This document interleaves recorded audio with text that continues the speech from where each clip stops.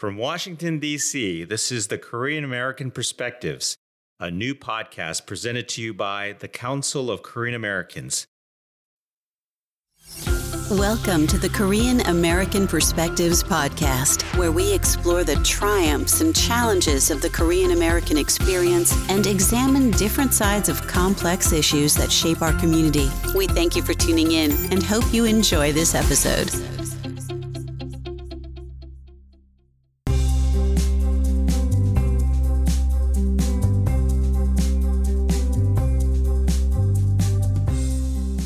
Today, we're pleased to interview Jeannie Chang, a licensed marriage and family therapist and founder of Your Change Provider, a therapeutic practice centered on authentic self-care and wellness. She is passionate about serving individuals, couples, and families by promoting a culturally competent approach to family, community, and work life. I have a fascinating discussion with Jeannie as we begin the interview talking about her 33-year journey to find her final career calling in life. As a part of this conversation, we go deep on tough issues that many Korean American families are struggling with today: depression, trauma, parent-teenager communication issues, and yes, even suicide. If you have teenagers in your house or will soon have teenage kids, this is an important episode for you. Jeannie shares many insights about understanding the power of depression. How do you identify if your child is suicidal, and how do you speak to them about it? We also talk about how tragedy and death in our schools and our communities could have an impact on the teenage mind. Jeannie introduces the concept of secondary trauma, or the hidden trauma, that could have unseen negative impacts on our kids. Finally, she gives tips on how to better communicate with teenage boys and girls. And yes, they communicate very differently. This episode is packed with rich insights and life hacks to navigate the challenges of being a parent. But even if you are not a parent of teenagers, there are plenty of nuggets of wisdom about taking care of our own mental health. Actually, our podcast interview with Jeannie went a bit long, so we divided our discussion into 2 episodes. This show will cover the first half, and next week we will release the second half. We have a lot to cover, so let's go right into this interview.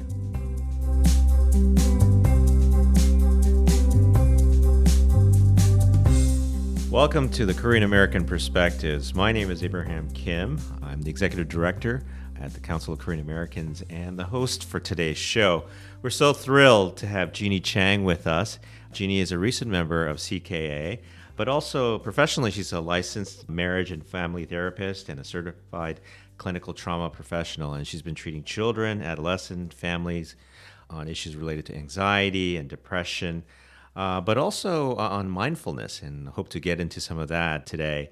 And her background is rich. She's originally trained as a journalist and then went to business school and did marketing. And then she went into her clinical work today. And I hope to get into a lot of this interesting, rich, nuanced background of hers. So I want to welcome Jeannie. Welcome. Thank you. I'm so excited to be here.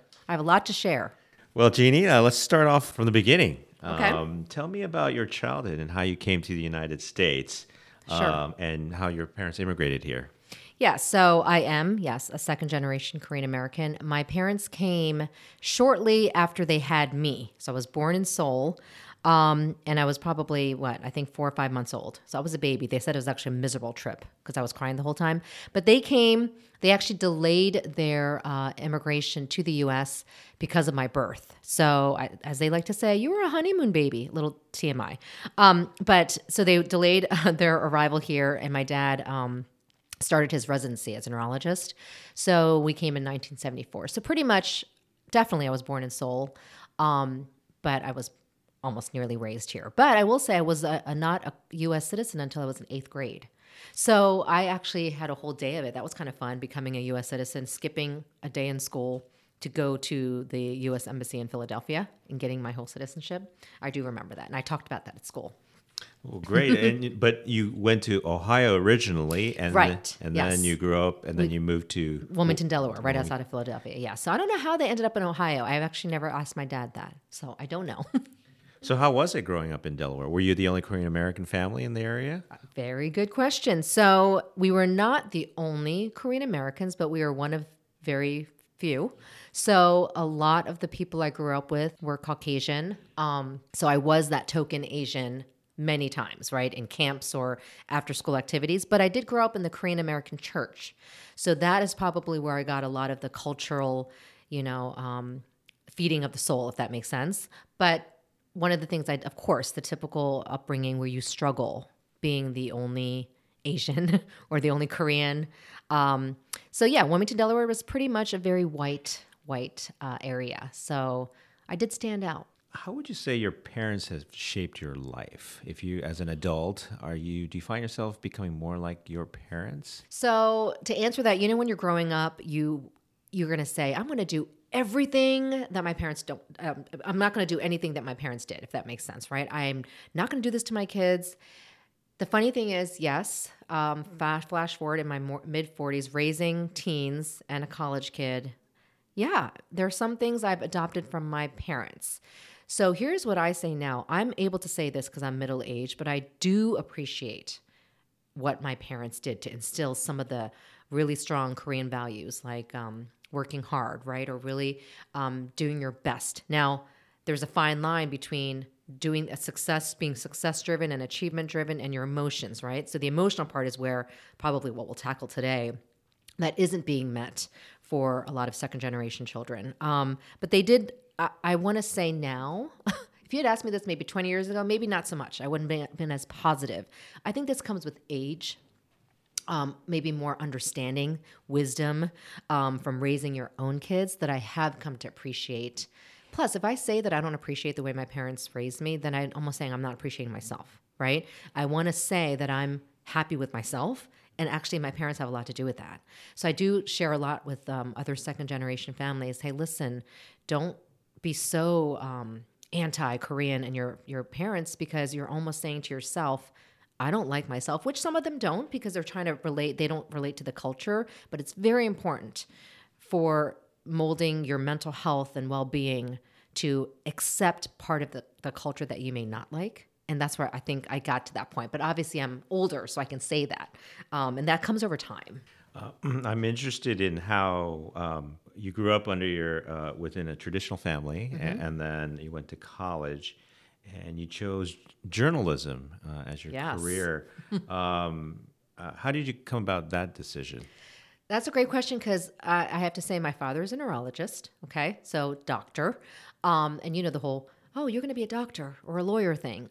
My entire extended family, I'm proud to say this now, but growing up, yeah, I grew up in a family of physicians. So you can imagine the pressure I felt. But I will say, this is how my father shaped my life.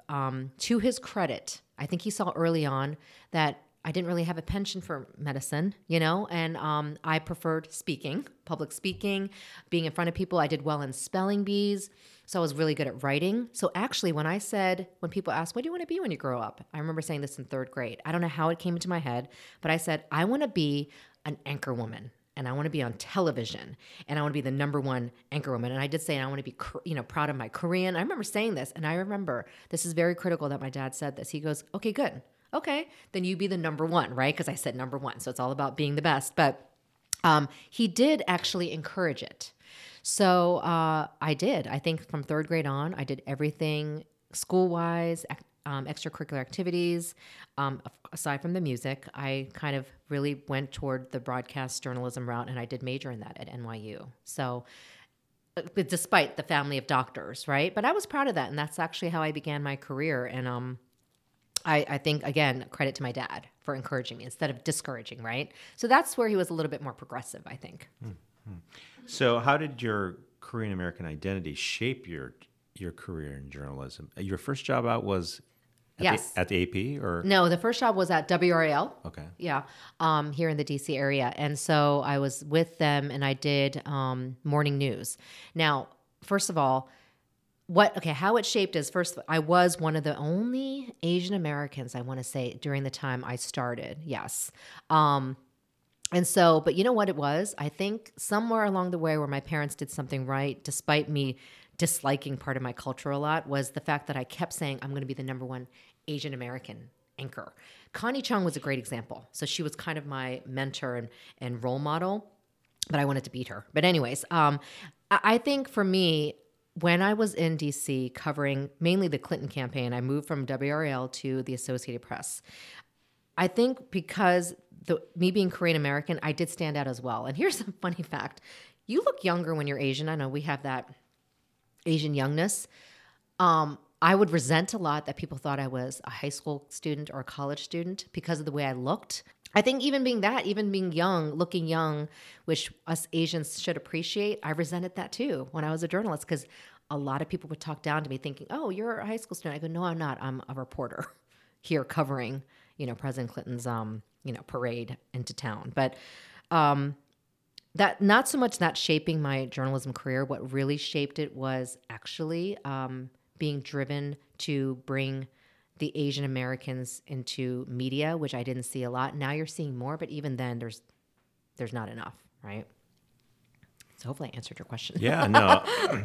But you chose to go from journalism to marketing after that. Yes, I know. So that is probably, so that interesting story is why I chose to leave the field of journalism was at the time. And I think back then I didn't know that I was practicing a form of mindfulness, but I was unhappy when I left the workforce, meaning I was very happy when I was doing my job. In the Associated Press, it was crazy covering, you remember the whole Clinton scandal? Yeah, I covered that. Very exciting. But once I left to go back home, I felt a void, and I think it's because why?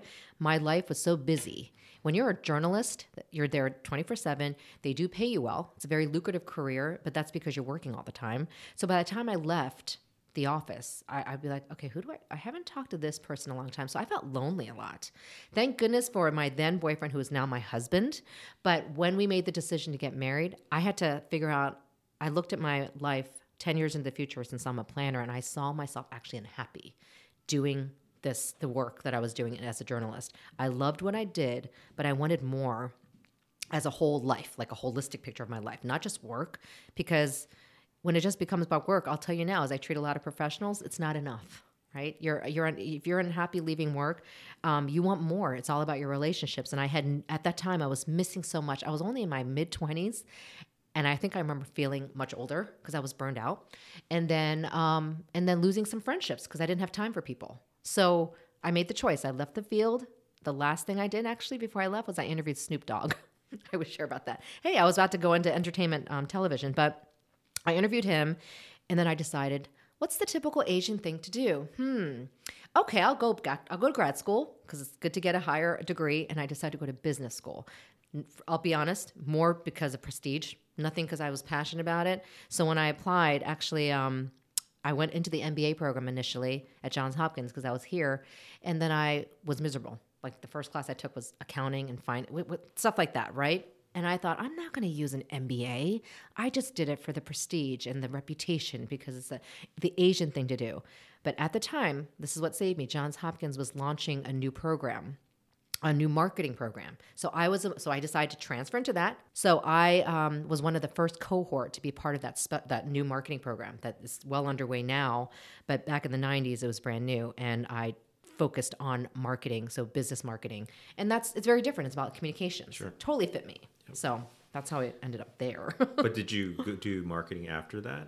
So yes, I ended up working in marketing for a little bit. But I will share, because I went through grad school again, that I actually cried my way through graduate school from business school because I overall didn't I knew that I shouldn't have been there.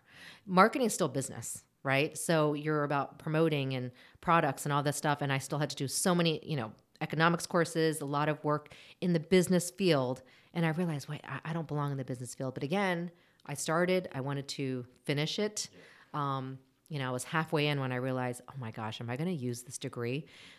But I will tell you now that I am using this degree, and I can tell you more later. But so yes, I finished the marketing degree, and then I ended up moving to North Carolina, which is where I am now. But yes, I was a part-time marketing consultant for some time. So tell me that transition. Yet that wasn't the end of your career journey. Then you moved to family counseling and becoming a marriage therapist as well. Mm-hmm. I mean, what was the trigger for that? Yeah, so that is a huge part of my story. My mental well-being depended on me trying to find a purpose in life. So we moved to North Carolina in my early 30s. And at the time I was like, do I want to do marketing for the rest of my life? Because I knew that I eventually want to go back full time into the workforce. I had been raising 3 kids at the time, expecting a 4th. So busy family life. And I didn't let that stop me. But I thought I'm too young in my early 30s to be this unhappy with this field and just doing it because I got a degree in it. So I think it really came to me. It was like a calling in the middle of the night. I was like, literally my 4th child was entering preschool. And it just came to me, you know what, Jeannie? Go into counseling. Because I would do it for fun on the side. I would help people, right? I was attending a church. I was always that go-to because I was raising multiple kids. How are you doing this? How can I get help in this? And believe it or not, it relates to my love for journalism. So when I was a reporter, I loved hearing people's stories. I'd be out on the streets, hearing about some great stories, and I get to like report on them. But as a reporter, that's all you could do. You report on the facts and share the news. You can't give your opinions, right? You can't show your biases or anything like that. And as a therapist, you try to do the same. But as a therapist, I can at least provide some insight, feedback on what can change, what they can do better, right? When I hear their story. So I feel like I'm doing what I loved about journalism, hearing from people, learning about people, and be part of their story and their life. But I also get to help them. So that's, and I feel like I say it a calling because it really came to me in the middle of the night. I'm like, and it'd be different. Mental health, you have licensed clinical social workers, you have licensed professional counselors, psychologists. Specifically, what came to my mind was honestly marriage and family therapy, because I was at that point in my life, married, raising kids, very embroiled in family. And I believe what I have core family values. So that's just a natural progression. So I went back to grad school, much to my husband's chagrin. He's like, are you serious? I go, yeah, I'm going back to school. And much to my parents' chagrin. So they went, what do you mean? They were like, what's therapy, right? And this is a well-educated family. My father's a doctor, and still went, I don't understand. What's that field? I go, you're kidding, right? This is mental health. You are a doctor. You treat people who have brain injuries or whatever, but then it's all emotional and spiritual and all the things with their healing. He said, yes, I understand that, but what are you going to do? He goes, I don't understand how you can have a field in this. And I will say now, what is that, 15 years later, without dating myself, my father has come to understand what it is, mainly because the medical field is also moving in that direction, but also I've spoken to him over the years. And do you know, and he loved when I shared this, psychotherapy, the field I'm in, originated from neurology, which is the field my father's in. And he was like, you know what? That makes sense, because it's all part of the brain, our mental well-being. So anyways, yes, I went to grad school, and here I am today. And I do feel like this is the work I should be doing, and specifically helping Asian American families, right? So it took you more than 30 years to finally reach. It did take me 33 years, yeah. But that's okay. And to a lot of youth and young professionals, I do say sometimes you think you're meant for a field, and life changes you, right? So be mindful of that. I'm like, to be intentional in your life of accepting things that come your way, because they may be meant to be. So I'm glad I'm here today talking to you about this, right? So how has being in counseling shaped your own family life and your own experience, especially raising your own kids? Yes, that's a great question. I will say having my own family makes me a better therapist, and vice versa. So I'm raising 4 kids, married, I would say 22 years come April, and 4 kids ages 19 to 13. So 19, 17, 15, 13. Yeah, every 2 years. Yes. Yes, we're crazy. No. So raising 4 kids, teenagers especially, very difficult. So I'm not going to deny that parenting is easy. I mean, even my own my own kids, when I'm treating teenagers in the therapy room, it's very different than talking to your own kids. But how it shaped me or influenced me, I will say I'm much more tolerant of the bigger picture. Meaning and this is what I tell parents, pick the right battles, because growing up, I remember fighting a lot with my mom about certain things. Now I would say I look at the overall picture of, are they happy, doing well? And I know that sounds cheesy, but the truth is you want happy families, right? And you want happier kids. You're seeing less of that because there's so much more stress. So how it shaped me is I am able to have broader perspective of what matters. Honestly, even Harvard did a study on this, the key to happiness. They thought, oh, it's achievements or, finances. What do you think it is? No, it's not, right? It's the quality of your relationships. And Harvard is still doing this study. So going back to that, when I quote that, I'm saying in the end, I want to look for a quality family. And yes, we all have our problems and we all have our struggles. People think, oh, you're perfect. Heck no, right? But I also think I'm a better parent because I'm seeing greater issues out there. You get more appreciative when you're treating kids that are attempted suicide or cutting themselves, and you say, okay, my kids aren't doing that. So there's a lot of gratitude involved too, and patience. I will say, because I'm a therapist, I'm more patient than I was 10 years ago. Because again, it's about having the bigger picture in mind, right? Mm-hmm. So in terms of the bigger picture, what do you mean by that? I mean, I guess would there be different bigger pictures for different families? I mean, the word happiness is such an ambiguous term as well. And sometimes, quite frankly, raising teenage kids, they'd be happy eating Dorito chips on the couch watching Netflix all day. And as a parent, sure, and their definition, that's happiness. For me, that's not happiness. Yes, I agree with you. Yes, definitely. So I think that I'll clarify the broader picture. I think should be the same, meaning are your kids doing well in what they're supposed to do, but be reasonable with your, I guess, expectations. And for me to say this, because this is the joke in our family, and the fact that my sister calls me Tiger Mom 2.0, here's the thing. Now I somewhat embrace that title, not because I want to be the typical Tiger Mom where it's all about success and all work and no play. Not at all. But I'm talking about this because the broader picture is who I am today is a second generation Korean American molded by my parents' upbringing and the way they raised me. And I say Tiger Mom 2.0 because I also like some of the aspects of our culture where we push our kids, right? It's all in a balance. And that's actually another aspect of mindfulness. It's not about, it's about moderation. So sometimes Netflix, there are times I want to throw my kid's phone out the window. So trust me, I'm like, I also Netflix. So I'm like, all right, listen. So actually one time my son said, this is what hit me when he goes, Mom, can I just have a break? Sometimes I just watch Netflix for a break. And I think he was watching Friends or something that I liked watching. I went, you're watching Friends? Okay, you're old enough. You're 17. But when he said that to me, I go, you're right. You know what? I recall feeling stressed out a lot in my own childhood, not because I didn't have loving parents, but everything was about doing and being the best. And I didn't get to go to birthday parties or have fun, where my kid said, I just need a break. And that's what I'm doing. When I said, what are you doing right now? You should be doing homework. He goes, no, I'm actually done. I have to study, but I want a break. So I'm talking about this because I think it's the broader picture is the balance that I want to give my kids of also a happy childhood. Happy is the only thing I can think of.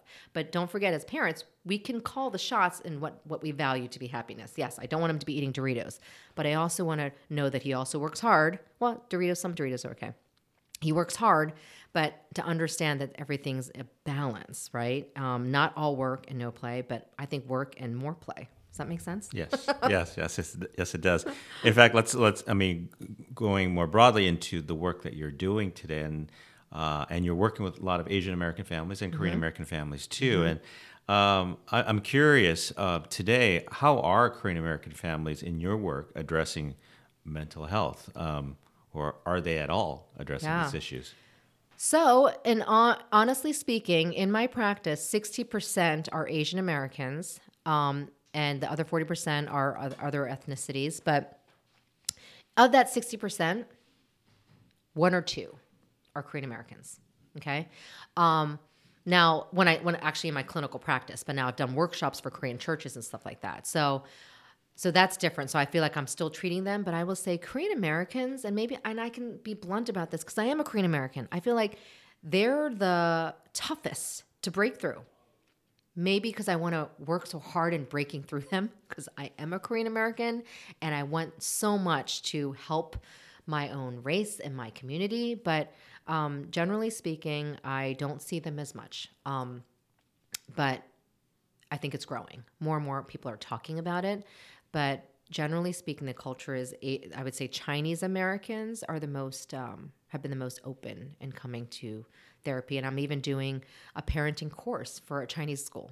I hope that someday it translates to a Korean school, right? I'm always trying to help my community. So what are the cultural hurdles, or what are the value systems that are preventing, you think, Korean Americans to seek out mental health? You know, that is a really good question. I do my own analysis and I think about myself, you know. I think I want to say we're progressive in many ways in our fields, okay? We're very successful. A lot of Korean Americans I find are maybe more in the, white collar is probably not the right word, but just they're very doing well in their fields. But here's the thing. They choose to stay busy in those fields, so they won't be educated or mindful of seeing the broader picture of what's going on in their families. So I will say they're a little more narrow-minded. I hate saying that word, but again, this is my own experience, and I can say this because I'm also Korean American. But I find that they don't like to sit down for a moment and think about other things that also make them successful, like families, right? And I will say, I see some dysfunction when that happens, when things are hidden. You know, the whole saving face concept, very Asian. I think what kind of dysfunction? So it trickles. Anxiety is contagious. It's almost like a disease, a virus. So a classic example of what I mean by that, because sometimes people need a picture, is when you're home, let's just say, Abe, you come home and you're already home and you're washing dishes, and then you hear your kids walk through the door and they slam the door and throw their books down. They're like, like a big sigh. You're like, and without even looking at them, you already know, oh, something's wrong, right? That's what I mean by anxiety being contagious. The anxious mood or stress going, oh, what's wrong with my kids? It already translated to you just by hearing the way they came in. So that said, in a Korean family, the dysfunction happens when one person, all you need is one person to be experiencing something, anxiety, depression, whatever it is, not just mental health, something stressful, and it will translate to the family, trickle throughout. But what happens is they don't share it. It's the whole saving face concept that happens a lot in Asian American families, the most from what I find in Korean Americans. Okay, this is not good. We keep it to ourselves. Our kid is doing this. He got in trouble. We won't tell anybody, not even our parents. The classic example is, I didn't know my own mother has knee issues, and I didn't know she had surgery. But they don't tell you this stuff. That's the example of, that's not kind of hiding a mental health problem per se, but the stress that she might have gone through, it kind of slipped. I'm like, did you just say you had surgery? She's like, oh yeah, I'm good now. But what I'm saying is, even hiding that from your own daughter, now we're not local, we don't live in the same area, but still, I was frustrated. What's wrong with sharing some of that burden? And then, and now it makes sense why my mom was stressed out and I felt it and I didn't want to talk to her during that time. Does that make sense? Yes. So that's what I mean by dysfunction. It can triculate to the kids, then the kids go to school stressed out, and then you have this and dysfunction, you can still function well, but eventually it leads to chronic stress, and then something chronic happens and something blows up. And that's usually when they come see me. And that's when I don't want to see you, because I'm like, you could have prevented this, right? Sharing this, getting help sooner. But yes, that's just been my data with Korean American families. And maybe people refute that, but that's what I'm finding. Do you find maybe there's some generational differences? Like, for example, first-generation families dealing with these issues differently from, say, second-generation families? I'm just wondering. Oh, definitely. You mean Korean Americans? Yeah, on mental health and how they're dealing with it. Of course. So, second generation, they're better, right? They're more open and more vulnerable about things that are going on. But still, there is a wall, and I feel it even when I talk to other families. Why? Because of my field. Already, they see me, and they don't see me as Jeannie Chang, friend, or they see me as Jeannie Chang, therapist, she might say something. And I trust you. I mean, please believe me, I do not analyze. I just want to hang out. But all of a sudden they're like, yeah, so this is what happened. Okay, but no, we're okay. And I'm thinking, okay, calm down. I'm sure you're okay. But what I mean by that is, even amongst the second generation, there's still a saving face concept. That's the best word I can think of. But it's worse in the first generation. But I will tell you, here's the first generation credit. The resilience that they endure to be immigrants, I feel like their resilience is an example that I wish we could follow. Not hiding things, not being so success driven they can't see beyond that, but just showing a little bit of the resilience and strength that I don't see so much in the young and the youth today. And that's a whole nother topic. But yeah, hopefully I answered that question. But yeah. Just kind of continuing along this conversation about second generation Korean American parents. I mean, what's some of the biggest challenges you see as parents among the second generation community? Okay. And I want to say it's probably very similar to other race and ethnicities, right? But it's with parents, especially of teenagers, okay? We are dealing with a lot now in this day and age, and stress is just on the rise. And anxiety is on the rise, and depression is on the rise, and data shows that. And I wish I could say, I actually laugh about it. It's on the rise, but yet we have so many more resources than ever, right? We have more clinicians today. I think people more going into the field, Asian Americans, right? Going into the field, more things available, even technology available to help. Technology can also have its own vices, but generally speaking, the second generation parent, my biggest job is education or informing them of what mental health is. And that sounds so 101, but even people my age in their 40s see it as such a distant thing, or they're scared of it. A lot of it is because it's fear driven, going, if I say that, I'm going to see Jeannie, or I want to talk about mental health, there is something wrong. And I normalize it as best I can. Do you know that anxiety, depressed mood, not depression per se, but being depressed or feeling depressed, these are normal emotions. You should experience them at one point or another, right? Because we're human beings. So, and I also say anxiety is such a normal part of life. You actually need stress in your life to do well in school. Right? Why are we stressed? Because we want to be good professionals.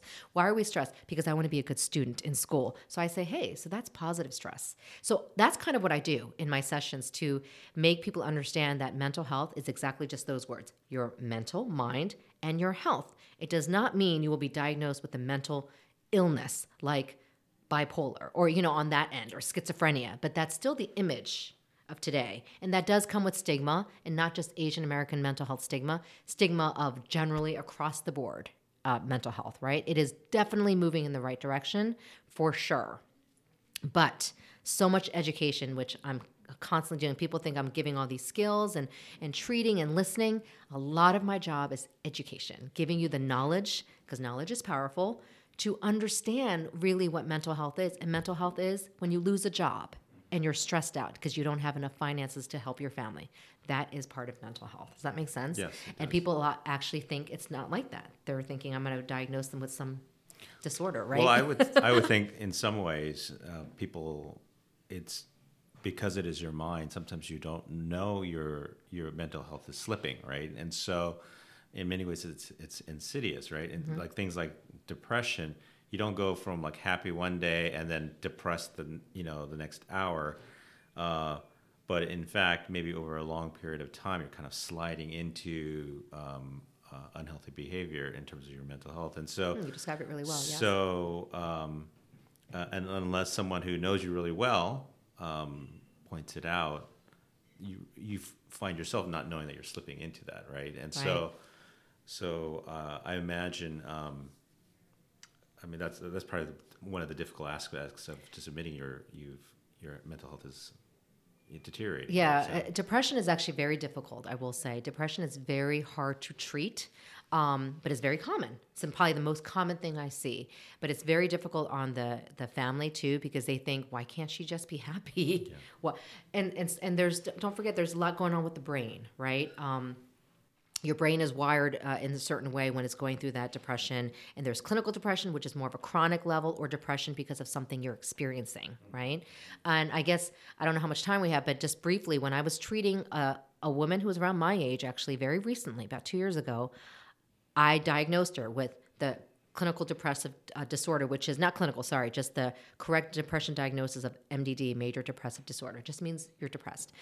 She was experiencing a lot of things going on in her life, but she had never experienced depression before, a successful businesswoman. And then it hit me. I went, wait a second. Because during that time, I was going through some turmoil with my corporate position of a job that I would say it was toxic for me. And I decided, you know what? I actually think I'm suffering from it too. And depression is not like you're going to go around looking morose and sad. And it can look like that. But it also can look, it can result in irritability, frustration, complaining all the time, not doing the activities like you used to do, right? You're kind of not able to focus. It can look like that. And people just think depressed looks like you're just sad. Sad is a huge part of it. But there's another flip side. And so I had the other side where I was irritable all the time and I was treating someone else. I went, ding, ding, ding, Jeannie, I need to look at myself. So I did take some time off to figure things out. And that's because of the job situation I was in. But I'm bringing that up because it's very much relatable to all of us, you know? And I do, like I said, I know this because I'm clinically trained to identify it, but I want other people to know do. So that's what I mean by informing and educating a lot. So if one does find themselves in depression, I mean, what are some steps that one can take to get out of it? Is it, or can you get out of it by yourself? I mean, that's a good, and I have met some people who have approached me after some talks that I've done that they have gotten out of it by themselves. And I will say, and I'm probably one of those examples, but like I said, I'm clinically trained. So I kind of identified it and went, oh my gosh, Jeannie, let's take a step back here. But I will say, you can treat yourself and you can identify it as long as you're proactive to making sure on steps that you're doing every day to combat that depression. And I will say still, you may need professional help later on because guess what? The pattern can repeat itself, right? A lot of people here's a classic example. I feel good now, Jeannie. So I think you can discharge me. I'm feeling great. And I'll be like, you know what? I believe that. You've been doing well. You've been feeling good. You've been doing all these things again. You're back into doing this stuff, blah, blah, blah, blah, blah.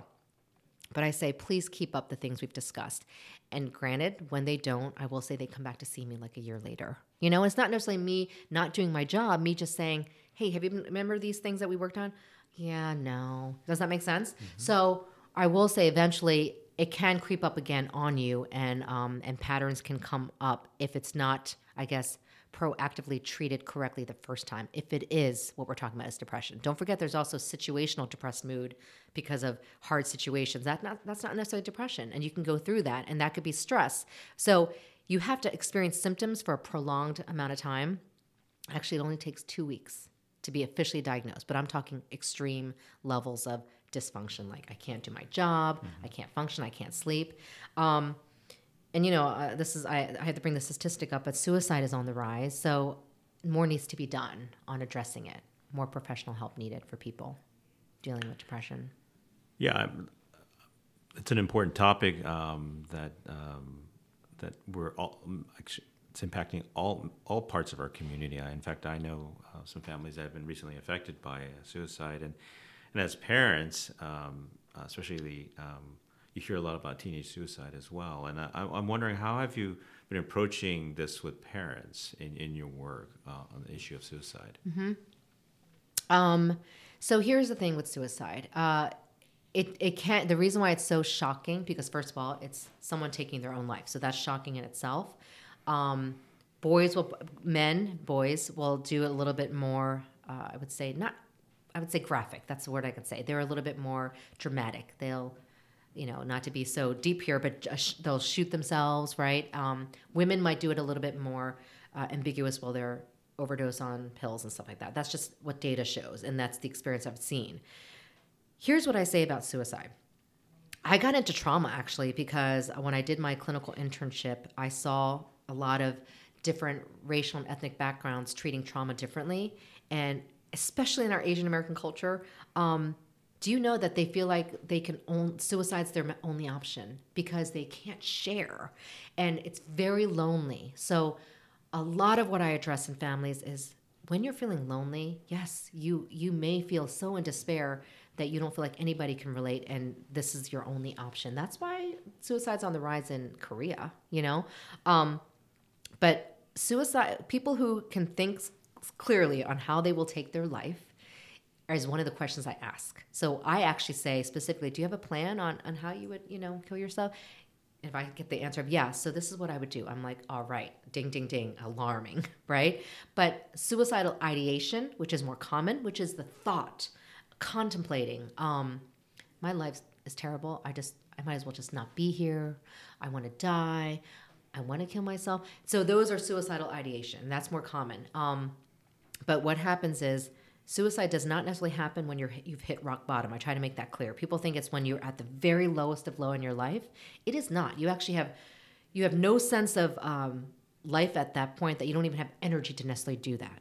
What happens is when you come out of that, maybe right after out of that, your mind becomes a little clearer, going, well, that time was terrible. I never want to go back to that time. I kind of got out of that. And so here's what I'm going to do. I'm going to go grab a gun. Does that make sense? So it actually happens when people least expect it, because they just saw that person. They're like, I just saw.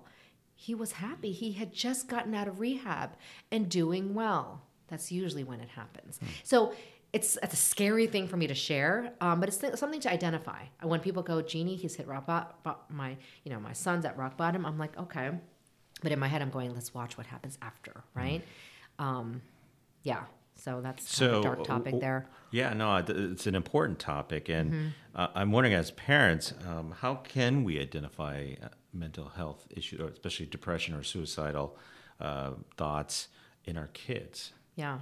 And here's the bottom line. You don't have to ask these tough questions like, are you thinking of killing yourself? I mean, that's like a rough question to ask your kids. I tell parents, you don't need to go there. You don't need to say, are you depressed? Are you anxious? No, actually what it is, connect with your kids. Okay, so I actually say this to parents. Your child, they're technically students, right? If they're under, if they're college kids and under, be a student of your student is what I say. So learn from what your kids are doing to connect with them, so naturally they'll feel connected to you and not lonely, and things will come up easily. So what I'm trying to say is be very proactive, so you don't have to get to that point of, let's talk about suicide. No, I actually want to say connect with your kids on every level. Here's an example. Video games are very popular. Okay.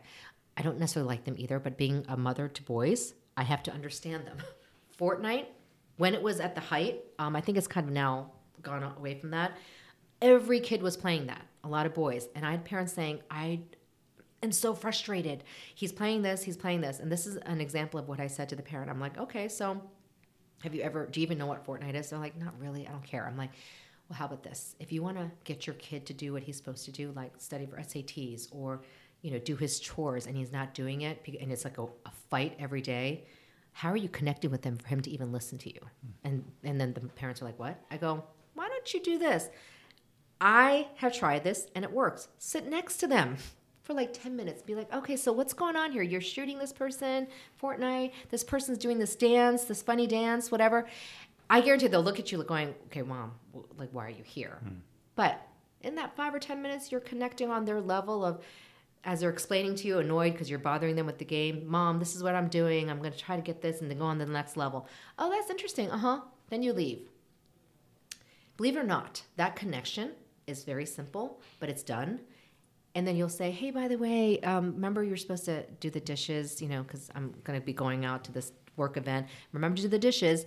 And at that moment, you might be like, you might hear, oh, that's so annoying. Okay, gotcha. But what happens is the kid felt somewhat connected to the mom, and a little bit of like understanding happens where he goes, well, yeah, my mom just did this. I'm not saying he's thinking all this. I'm saying there's a connection there. So he's more apt to do, what you asked him to do. That's a little trick, right? And I will say it works. And it's grueling for the parent to sit there. But hey, if you start talking to your son, hey, tell me a little bit more about, that show you did, or that project. Tell me about it. And you actually sit and listen. Right after you have that conversation, go in for the kill and say, hey, by the way, I need you to study for SATs for an hour. But it works because they connected with you. So what I'm trying to say is you don't have to ask the tough questions. You just need to connect with your kids, and then you'll be able to see when they're struggling, meaning even sitting down when they start getting stressed with their own siblings and calling them stupid. I'll just be like, what's going on? He's like, well, he's stupid. I go, well, did he stress you out because he messed you up studying?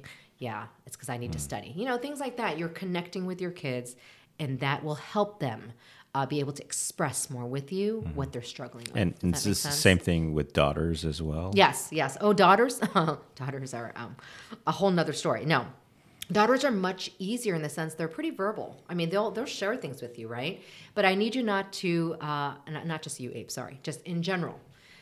Problem solve, sometimes girls don't want that. Women want to be heard, right? And I'm not saying you sit there validating everything. Okay, yeah, that friend of yours, she sounds awful. No, I'm not trying to endorse that kind of talk. More like, wow, so what did she do again? Really? She said that to you? Yeah. I can't believe someone would say, you're so stupid. Repeat what they're saying, even if you're not giving any advice, okay? You're connecting with them. And that's actually a whole nother method. It's called the ORS method, where you're actually asking open questions, giving them affirmations. You're actually reflecting what they're saying, and then you're summarizing what they're saying. A lot of parents will miss the boat. I have family sessions, and I get so excited when I see a kid go, Mom, especially Asian Americans, I told you many times why I didn't want to do that class. I wanted to do this class because I really love graphic design. The mom's like, no, you didn't tell me you like graphic design. You just said you didn't want to do like advanced math. He's like, yes, I did tell you. Remember? And they're missing the boat. So that's what I mean by the connection being very important. So the kid feels less stressed, right? So girls are, I would say they're easier to deal with, but again, summarize what they're saying. When they're like, in their dramatic mode, be like, wait, so what you're saying is that mom did this and then this happened and then you got mad and that's why this happened. Yeah, that's what I told you. You're like, okay, that's all you need. And guess what happens? More conversation will build from that. Okay, so that's a little trick there. And dads would do the same. That's what I'm saying. I'm talking to you. Yes, that's what dads do. Yes. It's very important actually for dads to do that, especially with their daughters. Well, I want to come back a little bit to this question of suicide. I think there's a lot of interesting aspects of this. And we had a previous conversation about the impact of, for example, when you hear about a suicide happened in the school, and maybe it was a friend or a distant, maybe a student from another grade completely, but that still has impact on your kids and the kids in the school. Yeah. Explain that. Definitely. So that would be like secondary trauma. Trauma, it's very interesting. People think you have to experience it, like yourself, like live it, to actually feel trauma or be traumatized. Not at all. I mean, secondary trauma is just as powerful when a kid hears about it, even if they don't even know the kid, they will be like, wait, he's my age. Kids can find ways to relate, right? That's what's so important about peer support. They will feel, and especially if they know the child who killed themselves or something happened to them, it can be a huge deal. And that's why schools, I will credit them, they're getting better at sending in crisis counselors to address it immediately. But secondary trauma is living the trauma like you lived it yourself, like you actually experienced it, but you actually didn't. Do you know that you can even be traumatized when someone telling you a story? So that is why I tell parents, hey, watch what your kids are watching too, even on Netflix. So the 13 Reasons Why was a big deal. So I had to make sure I watched it because a lot of my teen clients were coming in, including my kids watching it. So I want to make sure that I had a sense. And I just said, okay, technically it's hitting the right spots, but I would also talk to them about it, being like, hey, did that kind of stress you out? Or how'd you feel when you saw the very end scene, right? When she slit her wrist and there was like pool of blood, right? They were like, yeah, that bothered me for a while. But as long as they're openly talking about it, that helps with the secondary trauma. But I watch a lot for secondary trauma. It's like a hidden trauma. Kid will tell you a story and you're realizing, wait a second, they're actually very traumatized by something that happened to somebody else and they heard about it because they're relating it to their own mom, like their own mom's death, right? And so I do talk about that a lot. Hopefully I answer your question. I'm trying to figure out, with suicide. Here's another secondary trauma. It's nothing related to us, but the recent K-pop deaths, a lot of college students have actually said it's hitting them. And they don't even, and some of these are Chinese American, Taiwanese American, not necessarily Korean, but they all read up on K-pop and they heard about it and it really triggered them. So my question is not like, why is it triggering you? I'm like, I'm understanding that they're being traumatized. They might relate. They're relating actually because what Kuwata or Sully, the things that they shared with depression and being bullied, perhaps they also experience that or they see that happening. So that's why even a suicide of a celebrity hits close to home, right? So in terms of But is that just for suicide, or is that also perhaps a death of another friend that was maybe in a car accident, Yes. for example? Everything. You're right. It's okay. not just suicide. You're right. It's any kind of traumatic event that a kid internalizes and can almost feel traumatized even if they weren't in that actual event themselves. Here's an example, because everything's relatable, right? You hear about, I think I heard about when you hear about the volcanoes, there was a volcano erupted in New Zealand. That's right. Yeah. I think some Americans died in that or were badly injured. It was to me, I thought, oh, that's tragic. That's kind of scary. But my niece and nephew just came from New Zealand and their in-laws lived there. So they were traumatized going, wait a second, we were just there. How are the in-laws, even though they were nowhere near that part of the country? But I could tell their trauma a little bit of like hearing about a big thing, people getting burned, unexpected on a tour visit, and they related somehow. Well, yeah, because they have family there. So it could be anything that's relatable, right? And anything and everything is relatable if you think about it. So the impact would be, at the least, they would feel troubled, or perhaps it might trigger some depression. But in Probably the worst, more anxiety, right? And stress. But in the worst case, in the case of maybe some of these, like Guhara and Sully, or maybe a friend committing suicide, they may start to ideate suicide, and then that may lead to other even worse situations of carrying it out as a copycat or something like that. That's very interesting you bring that up, because I know a lot of parents get scared about that, Yeah. right? The copycat issue. I will say, in my experience, and I'm sensitive about saying this, I'm not saying don't be too concerned with that, as long as you're staying in tune with your family and connecting, but that a lot of people are not necessarily copycat. So that's what, Guada, I think the copycat kind of happened there, I want to say. I feel like that, right? That's the word. I don't think that's so much more in common now. I think that people are talking about suicide as like the copycat issue. Well, she is talking about it, so I'm going to talk about it. But actually following through with the act, I wouldn't necessarily say there's a copycat risk, if that makes sense. As every case is unique, every situation is unique, and everyone's, sometimes people want to talk about suicide because it's a thing to talk about. Does that make sense? In a school, well, she's talking about it. All right, I'll join this conversation. But I caution parents from getting too stressed out, saying, this is what they're talking about. What if my daughter gets ideas in her head that she can do this? And I go, well, the what if is a classic example of an anxiety taking over, fear taking over, and we can't live like that, right? So we have to kind of practice mindfulness in the moment of what's going on with your daughter. Does she seem happy? And the answer might be, yeah, she is. I guess I was just stressed out about her talking about suicide, and what if she does it? I go, well, if she's not showing any signs of being depressed or anxious and just talking about it because it is a topic, I believe that's okay, So what ifs is another scenario that I try to caution parents from, because you can't control the future, and you go that way, you will get lost in that, right? In that thought. It's human nature. But again, I kind of bring them back. Hey, what's going on now? What's going on at the current moment? So in terms of the best thing a parent could do is just to talk with their kids and connect and talk through. And talking is difficult. So here we go with the Asian culture. It is not easy, even for me, right? I grew up with non-talkative parents who, they talked at me, not talked with me. So I think with parents, it's a practice to lecture. I always say lecture less, Try to engage in conversation by asking these open-ended questions. When I say open-ended, the answer should not be yes or no. It should be things like, what made your day so bad? Then they have to explain, well, it was really bad because of this. Well, how are things going in your math class after that math exam that you struggled with? Things like that. Get them to explain more, and connecting, that's the best word I can think of, for them to be able to actually show you openly their struggles with whatever that is, right? And growing up, I could not do that. I will share, it was very difficult.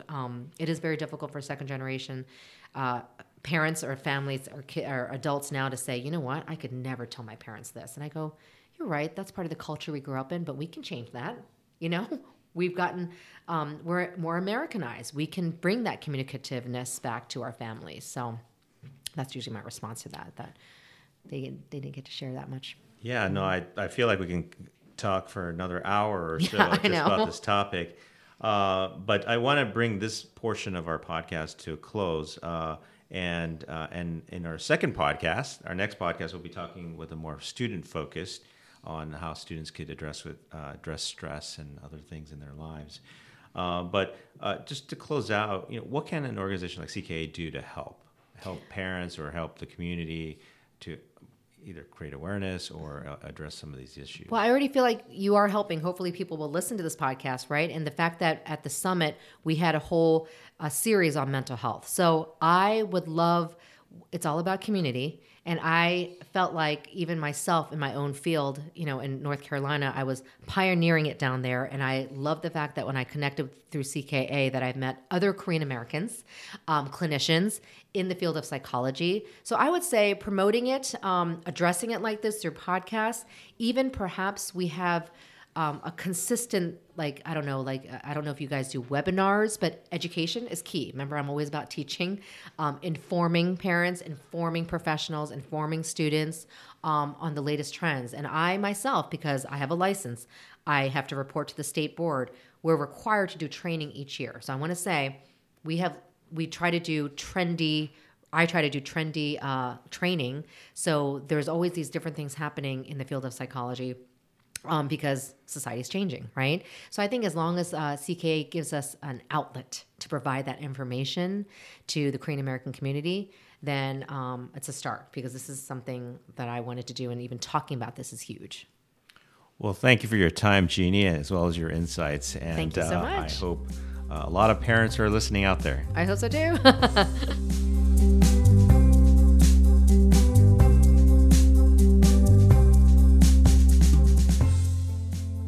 I hope you enjoyed this interview with Jeannie Chang. This is a good reminder for all of us who are parents to connect with our families, our children, and the friends around us. Our community's strength depends on people caring and supporting one another. Be intentional and mindful in your interactions with your family, friends, and your coworkers. You never know what somebody's going through unless you ask and listen. Thank you again for listening to this episode of the Korean American Perspectives. Again, this is only part 1 of our podcast with Jeannie. We actually have a second part next week, and we'll be talking about issues related to burnout, intergenerational stress, cultural trauma, mediation, and more. If you don't want to miss out on the episode, please subscribe to our podcast and visit our website at counselka.org for more interviews, show notes, and more. Thank you again, and I hope you'll tune in next time for the Korean American Perspectives. Thank you for tuning into the Korean American Perspectives podcast. Head over to counselka.org for the show notes of this episode and see exciting upcoming programs at CKA. That's counselka.org.